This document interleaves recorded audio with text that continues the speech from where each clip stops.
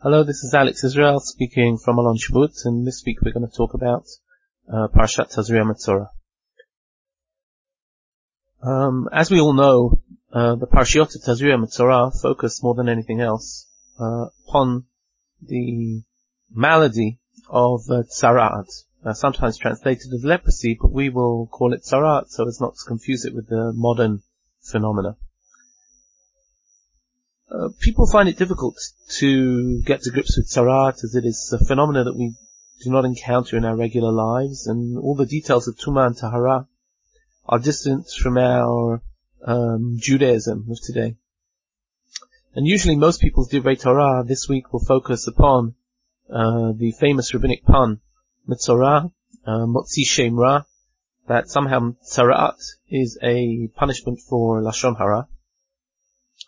And people spent Shabbat talking about Lashon Hara rather than the actual details of the parasha. Now indeed, this is a tall order, but I'm actually going to try and talk about Tzara'at itself, and its different appearances in the Tanakh, and try and see what is unique about our parasha, and try and figure out how our parasha fits into the mosaic of all the different pieces. So here goes. Tzara'at appears in the Torah in many different places, not only in our parsha. Probably the most famous is that of Miriam, where Miriam talks to Aharon about Moshe and says some apparently negative things. It's not clear what she says. We read in the text, Vayichar af Hashem bam, God is angry with them, and no sooner has the cloud through which God speaks removed itself from the tent, V'hinei Miriam b'tzorat kashaleg. Miriam appears to have Tzara'at. She looks white as snow. This is not the only place where we see Tzara'at in Tanakh. Many personalities receive Tzara'at in almost as sudden a manner. For example, the king Uziyahu, who goes into the temple and actually wants to take over the temple in some way to act as a Kohen. And he goes and brings the Ketoret, usually reserved for the Kohanim, for the Kohen Gadol. And suddenly, as he goes upon the Mizbeach, he finds himself afflicted with Tzara'at. It appears suddenly on his forehead, and they rush him out of the temple, and he has to be quarantined for the rest of his life. Another famous story is Gehazi. Gehazi, the sidekick of Elisha, his assistant, who, as a result of his greed, acts inappropriately, and Elisha curses Gehazi, and suddenly he gets Tzara'at, he gets leprosy. Another famous story would be Moshe Rabbeinu. Moshe Rabbeinu in the signs that he has given at the burning bush, takes his hand, and he suddenly sees that his hand has become Tzara'at kasheleg. There are other cases of people with Tzara'at. We see Naaman, the Assyrian captain, with Tzara'at. In our Haftarah this week, we will see the Arba Metzora'im, 4 lepers who lurk around in the city of Shomron, and therefore Tzara'at is something which definitely accompanies us through many different locations in Tanakh. However, I would dare to say that the way that Tzara'at appears in the vast majority of these stories and the way it appears in our parasha are radically different. Let me try and explain what I mean. In most of the other stories of Tzara'at in the Torah, Tzara'at appears, first of all, as a punishment, and generally it would seem to appear suddenly. Even in the cases where it's not necessarily a punishment, like Naaman, there certainly is a process of tshuva, and it would appear by the process of healing that some tshuva is needed. Whichever way, if we take certainly Miriam, if we take Uziyahu, if we take Gehazi, Tzara'at is something which afflicts a person when they have done a sin, and it appears very suddenly. That is not the case in our parasha. In Parashat Tazria, where we see Tzara'at, there is no reason given for why a person is afflicted by Tzara'at. We're told when a person has Negat Tzara'at, but we're not told the reason. The rabbis come along and talk about Lashon Hara, but here no cause is given Nega tzarat ki tiyeh ba'adam. When there is tzarat on a person, almost as if it is a coincidence, something random. The sudden effect also isn't there, because if you look in the parasha, it seems like a person has it for a while, they bring it to the Kohen, he checks it out, he says wait a week, they wait a week, has it spread, has it not spread, is it examined? Where is this suddenness that appears throughout the Tanakh? But there are further differences as well. In our parsha, in Parshat Tazria, the only way to determine Tzarat is by an examination by a Kohen. This we don't see in any other places in Tanakh. There is no Kohen who comes to examine Miriam's Tzarat, although there are Mefarshim who talk about Aaron being there. But in all these cases, it is more in the realm of the Navi, Moshe, Elisha, than the realm of the Kohen. And therefore, who's responsible for Tzarat? Is it the Kohen? Or is it society at large, or possibly the Navi? The color of Tzarat is also different. Everywhere else in Tanakh, Tzarat keeps on talking about Tzarat kashaleg, or Vinei ha-Tzarat zarcha b'mitzcho. It would appear that Tzarat is of a white color, whereas in our parasha, Tzarat can be many colors. Sometimes it's white, but sometimes it's pink or just light. We talk about a white hair, but we also talk about a yellow hair, and in certain places it is yurak or adam dam, a green color or a red color, and therefore there are many, many colors which make up Tzarat. Furthermore, the Tzarat of our parsha appears not only on the person, but it can also appear on clothes and even on houses, on buildings. That is not the case in other stories in Tanakh. We don't see cases where there is a house which has Tzarat, or even clothing. But what we do see is people's skin getting Tzarat. And therefore, I would say that what we see here is that our parasha describes Tzarat in a manner very, very different from the entire Tanakh outside Parshat Tazria Metzora. And then we're going to have to ask the question, what is the uniqueness of our parsha? What is it trying to do? If it appears so different, let's summarize the differences. In other places in the Torah, I forgot to mention one thing. In all other places in the Torah, all other places in Tanakh, Tzarat seems exceptionally visible. The minute somebody gets it, everybody can see it. It's frequently on the hand, or it's on the forehead, or on some visible part of the body. In our parsha, it could be somewhere very hidden. One has to show it to the Kohen. And if you look in the Mishnayot, which deal with Tzarat, they deal with all sorts of places in the body, which would normally be covered by clothing, where nobody would ever know that a person had Tzarat. So, in short, our Parshat Tazria Metzora deals with a very wide manifestation of symptoms which constitute Tzarat. Different colors. They seem to have a very slow and careful process of diagnosis by the Kohen. We don't see any sin precipitating this Tzarat, and it's almost seems like some sort of illness or skin condition, if one would look at it. Although it's not only for skin, as we said, it's for skin, clothes, and also for houses. Everywhere else in the Tanakh, it is part of a very different dynamic. Somebody sins, they do something against God, or God is angry with them. Suddenly they're afflicted in sort of a miraculous way, which is very evident to everybody what they have done and that they are being afflicted by God. Very suddenly with this white Tzarat, and there's a sense of panic as this takes place, and the Navi intervenes frequently, and therefore we've got to ask ourselves what exactly is going on in Parshat Tazria Metzora. If we're trying to look for answers, the methodology that I would usually take is to try and look at Tzarat in context. Try and see how Tzarat is being described in the Torah, in the place where it's being described. And if we particularly focus on our parsha, we should realize that this description, this depiction of Tzarat here in Sefer Vayikra is part of a wider group of chapters, each of which have at their focus the topic of Tumah and Tahara.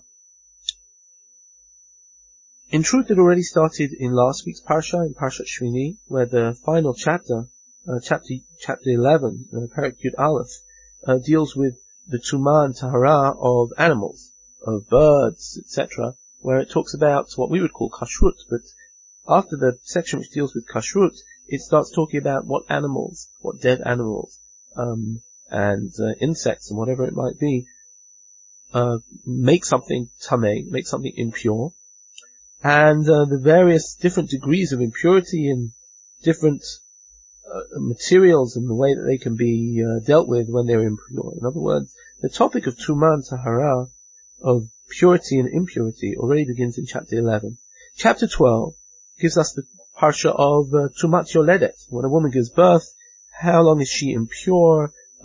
When is she allowed to come to the Mikdash? The rules are that for the birth of a boy, 7 days, for the birth of a girl, 2 weeks, and then she will not be allowed to go to the Bet Mikdash for a further 33 days or 36 or 66 days.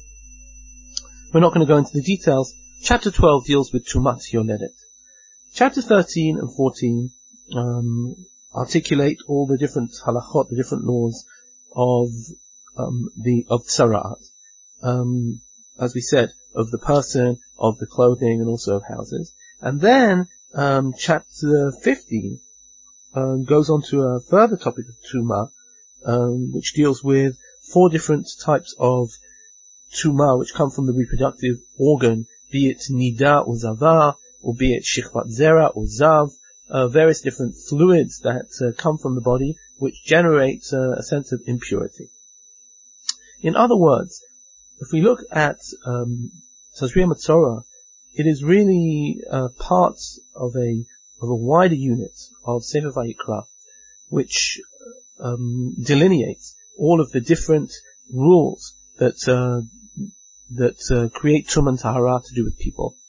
In fact, Rav David Tzvi Hoffman says that whereas chapter 11 deals with animals, suddenly chapter 13, 14, and 15 deal with Tumah, which is generated from human beings. Tumah migufo shel ha'adam.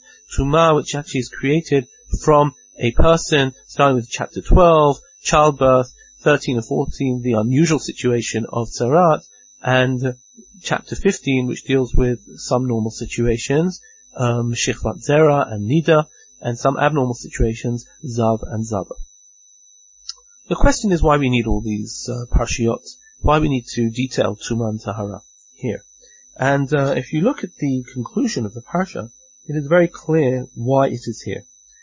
The parsha in Perek Tetvav, Pasuk Lamed Aleph says, V'izhartem et bnei Yisrael mitumatam, v'lo yamutu b'tumatam b'tamam et mishkani asher b'tocham. You should warn the children of Israel about their impurities, so that they may not die through their impure state, when they create impurity in my Mishkan, which is in their midst. If we look at Sefer Vayikra as a whole, I think we should understand where Tumah fits in. We have described in chapter 1 through 7 of Vayikra all of the different korbanot, all of the different sacrifices, how to bring an olah, chatat, mincha, nasham, all of them. We then move on to the dedication of the temple. And that's what we described at the end of Parshat Tzav and Parshat Shmini, as we set up the temple, we set up the Mishkan, and God's presence was breathed into this structure that we humans had created, and fire comes down from heaven, consumes the sacrifices on the first day or on the 8th day, and now God is indeed in our midst. It would appear that what follows is an entire unit, the Sefer Vayikra, which says, okay, you now have God's presence in the midst of the camp.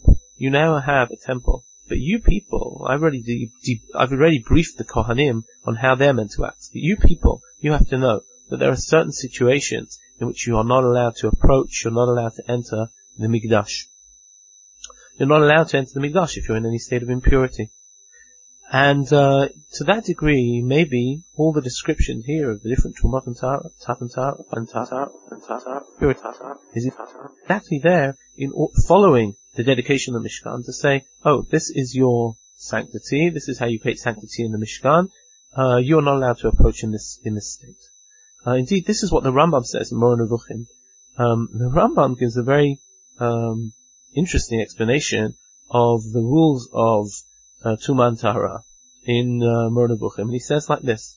He says the purpose of all the laws of purity and impurity is actually to distance people from the Mikdash so that they only go there infrequently. And he talks about the notion that familiarity breeds contempt. He quotes the rabbis who say, no one is allowed to come into the Azara to do the Avodah, even if they are pure, unless they've been to the mikveh. And he says that all of these are because we don't want a situation where somebody goes to the Mikdash at all times, and then they will simply see it as a routine environment. No, the whole idea is that you should be unfamiliar with the Mikdash. It should be an event. It should be something very, very special. And therefore all these rules actually are there to ensure that somebody doesn't go too often. I mean, if you think about it, many, many situations in life will generate tumah. Sexual relations generate tumah. If we're talking about shichvat zera, childbirth, can generate tumah. Coming into contact with various dead animals. If you're a farmer, you'll come very easily into situations of tumah. Death creates tumah, and therefore anybody who is involved in tending to the dead, the chevra kadisha, visiting a graveyard, will create tumah, and therefore there will be a multitude of situations in which human beings are tameim. The Rambam says that means we can't just step into the Mikdash at any given time, and this distances us. Now, many people have critiqued this Rambam. They said, what sort of a reason is that for Tumah and Tahara? What God says, I'm going to give you a Mikdash, come and bring Korbanot, but really I don't want you to be there. We'll come back to this Rambam. We'll put it on the side for the moment. Some people see it as a rather bizarre explanation of Tumah and Tahara. After all, so many details we have. I'd like to move on to a slightly different approach. And this goes to the approach of the Kuzari. The Kuzari says that what exactly is the idea of Tumah? Why is God create all these different states of impurity, contact with the dead, contact with Sara'at, menstruation? What exactly are these situations? He says, and this is maybe a famous explanation, that every situation of Tumah is created by death. That in some way, the Mikdash is a place of life, it is not a place of death, and it is inappropriate to come to the temple when one has been in contact with the dead. Now there are different lines. The Kuzari doesn't explain too much what he's getting at. And in fact, in certain places, the Kuzari seems to indicate that all these laws are just simply chukim, following Rav Saadia Gaon, that they're simply chukim. But some people have interpreted this as trying to keep away from pagan practices. Many pagan practices involve connections with the dead, the Ov and the Yidoni, the Dorei Shel HaMetim, and the Torah warns us again and again and again not to get involved in these sort of black magic practices. And it could be that, as with many other things, the Torah was adamant that our type of service in our temple would be very, very different and from around us, and devoid of any polluting.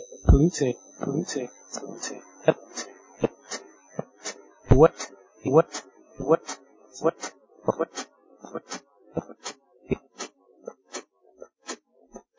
Some other world.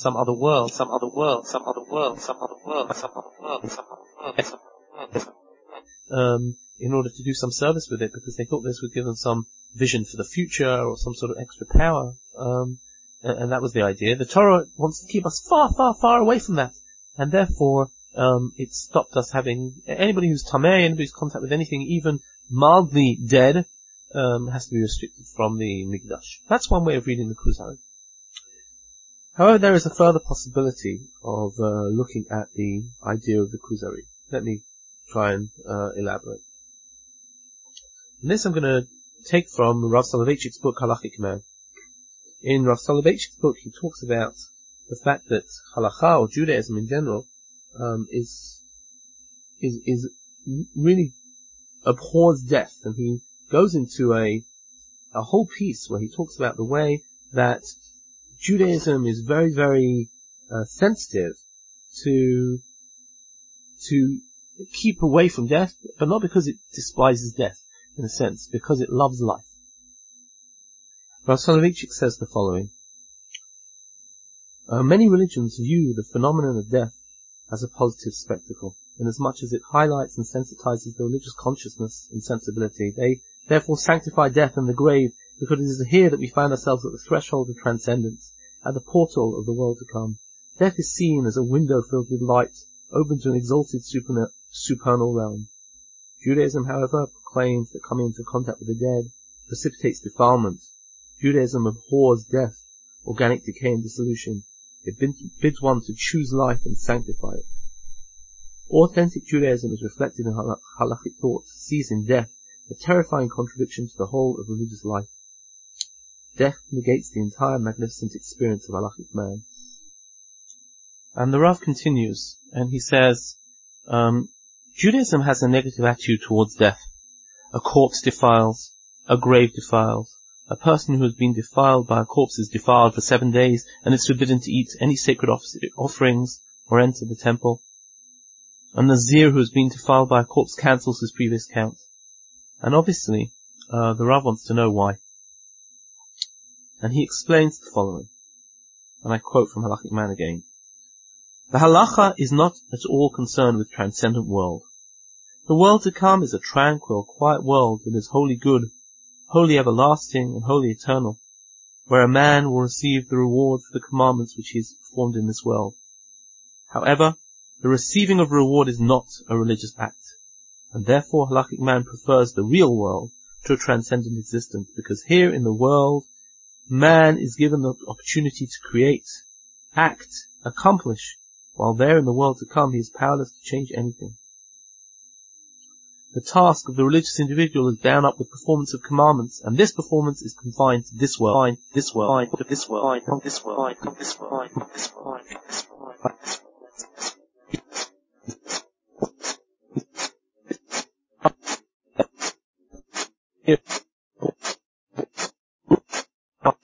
Realm of death. This very eloquent explanation by Rav Soloveitchik goes to explain maybe why Truma is the antithesis. Judaism wants us to do Avodat Hashem in this world. We mustn't be otherworldly folk, that we want to somehow reach the world to come so badly that we forget about this world. There are so many mitzvot to do in this world, mitzvot of chesed, mitzvot of kedusha, and therefore, after we mention the place which is the Mikdash itself, we stress the fact that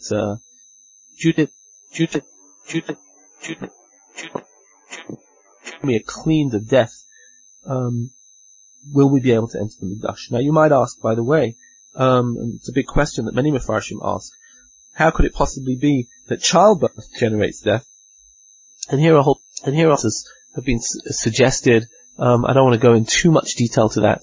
But one of the interesting suggestions that were given is that,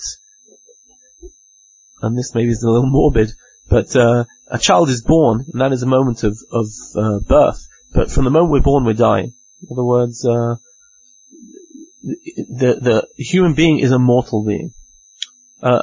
A more positive approach, which might explain why Tumat Yoledet, a childbirth creates death, is that the woman herself has been involved in a life-producing activity for the last 9 months, and now the child is given life, but she personally experienced that loss of life from her body, and that loss of life itself maybe creates Tumah. Whichever way, what I want to suggest is that this whole unit that we're dealing with here is a unit about Tumah. And that is the place of Tazria Matzorah in Sefer Vayikra, and that is the special type of Tumah that we're dealing with here and to do with Tzarat. So to try and summarize, We started off our shir by saying that there were two different types of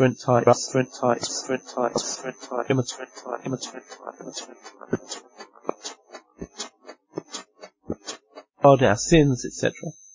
What we realize now is the Parshat Tazria Torah is specifically dealing with the type of tzarat in its relationship with the laws of purity and impurity, defilement, which are only relevant in life as regards entering the temple.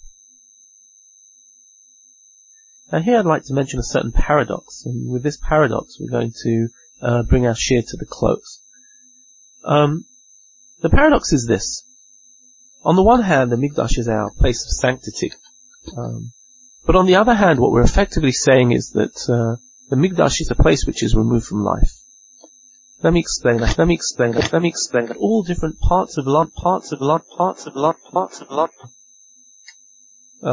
sexual relations, childbirth, menstruation, death itself, even farming can bring one into contact with tumah of animals. An animal dies, he's a nevela, creates tumah. What that means is essentially that when I go to the Mikdash, I am taking a step out of life. The Mikdash, in a certain sense, is an ivory tower. We say in Tehillim, Mi yaleh b'har Hashem u'mi yakum b'kol kadsho nechi chapayim uvar levav asher lo nasa l'shav nafshi lo nishpa l'mirma. The person who comes to the Har Hashem, to the mountain of God, is asked to be one of clean hands. We are asked to do tshuva before we come. We're asked to go to the mikveh before we come. We are asked to purify ourselves. When we come to appear before God, we don't come to God with our cell phone on. We are asked to leave, even according to the halachot of the Mikdash, we're not allowed to come with our money bag, our purse. We're not allowed to come with even our shoes. We're meant to come not as we're running errands, and let's pop into the Beit Mikdash to bring a korban. The Mikdash, and maybe here I return to the Rambam, the Mikdash is meant to be an event. It's meant to be taking a step out of life. And therefore, there is a certain irony that even though Rav Soloveitchik says that Judaism affirms life, in a sense, the Mikdash is not life affirming. In a sense, the Mikdash doesn't affirm all the errands that we have to do, and our work, which occupies us during the day, and our childbearing and child raising and family lives. The Mikdash says, if you want to visit me, HaKadosh Baruch Hu says, if you want to come to my Mikdash, you have to remove yourself from the hustle and bustle, from all of the ins and outs of life, and come and put yourself on the Har Hashem. Go cleanse yourself from all of that. Go take yourselves out of regular life and put yourself on an even higher plane. Not on a plane of just Kedusha, but on a plane of Tahara. In life, maybe we can become Kadosh. But Kadosh isn't enough for the Mikdash. For the Mikdash, we have to be Tahara. We have to be pure. As I say this, I realize that in these parashiyot, we actually see a double layering. Let me again try and explain what I mean. We mentioned chapter 11. Chapter 11 deals with the impurity of animals, but it also deals with the kashrut of animals. That means that chapter 11 doesn't only deal with Truma and Tahara as relates to going to the Mikdash, but it also relates to another dimension, the animals that we eat in our regular life, in our regular 7-day week. What are we going to put on our table? Not on God's table, on our table. When we deal with Tumat Yoledet, sure, the question of Truma and Tahara deals with, am I going to be allowed to enter the Mikdash? But along with that, we actually have another mitzvah, and that mitzvah is Mitzvat Milah. That is a mitzvah that reflects not life within the temple, but rather life outside the temple.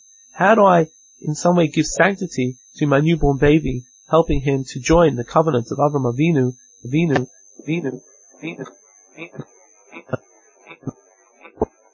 into their God? The same thing is true with other mitzvot, most prominently, Tumat Nidah. Tumat Nidah has an element of Tumah and Tahara, which affect entry to the Mikdash. But they also regulate intimacy and family life. So what I'm really saying is that these laws of Tumah and Tahara, whereas they can be seen in a very narrow basis, as giving shape to our entry to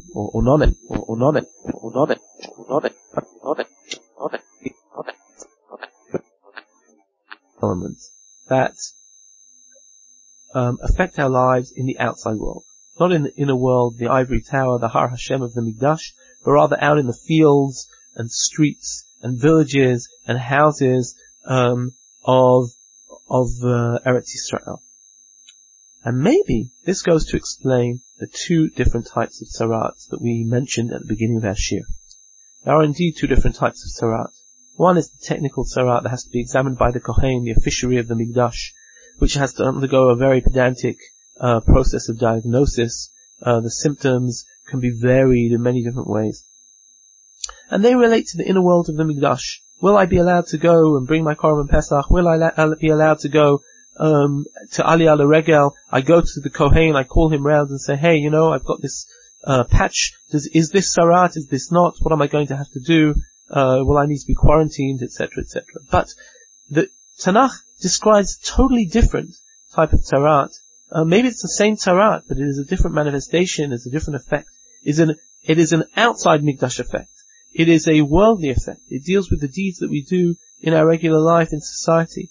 And it affects people suddenly as a responsiveness to their sin, as a responsiveness to their action. That tzaraat that we see with Gehazi, with Uzziah, with Miriam, with Moshe, with all these, is a different type of tzaraat. It's a tzaraat which represents a very, very close level of intimacy with HaKadosh Baruch Hu, where God, in the normal course of life, suddenly says, no, that was out of order. You are close to me. I need to give you a warning. I need to say something to you, and therefore give somebody tzaraat. And therefore, even though these different types of tzaraat seem radically different from each other, and they are indeed different, what's really happening here is that one represents a tzaraat which is connected to the inner world of the Mishkan, the Mikdash, and one actually expresses the manifestation of Kedusha, the manifestation of the man-God relationship which takes place in the outside world.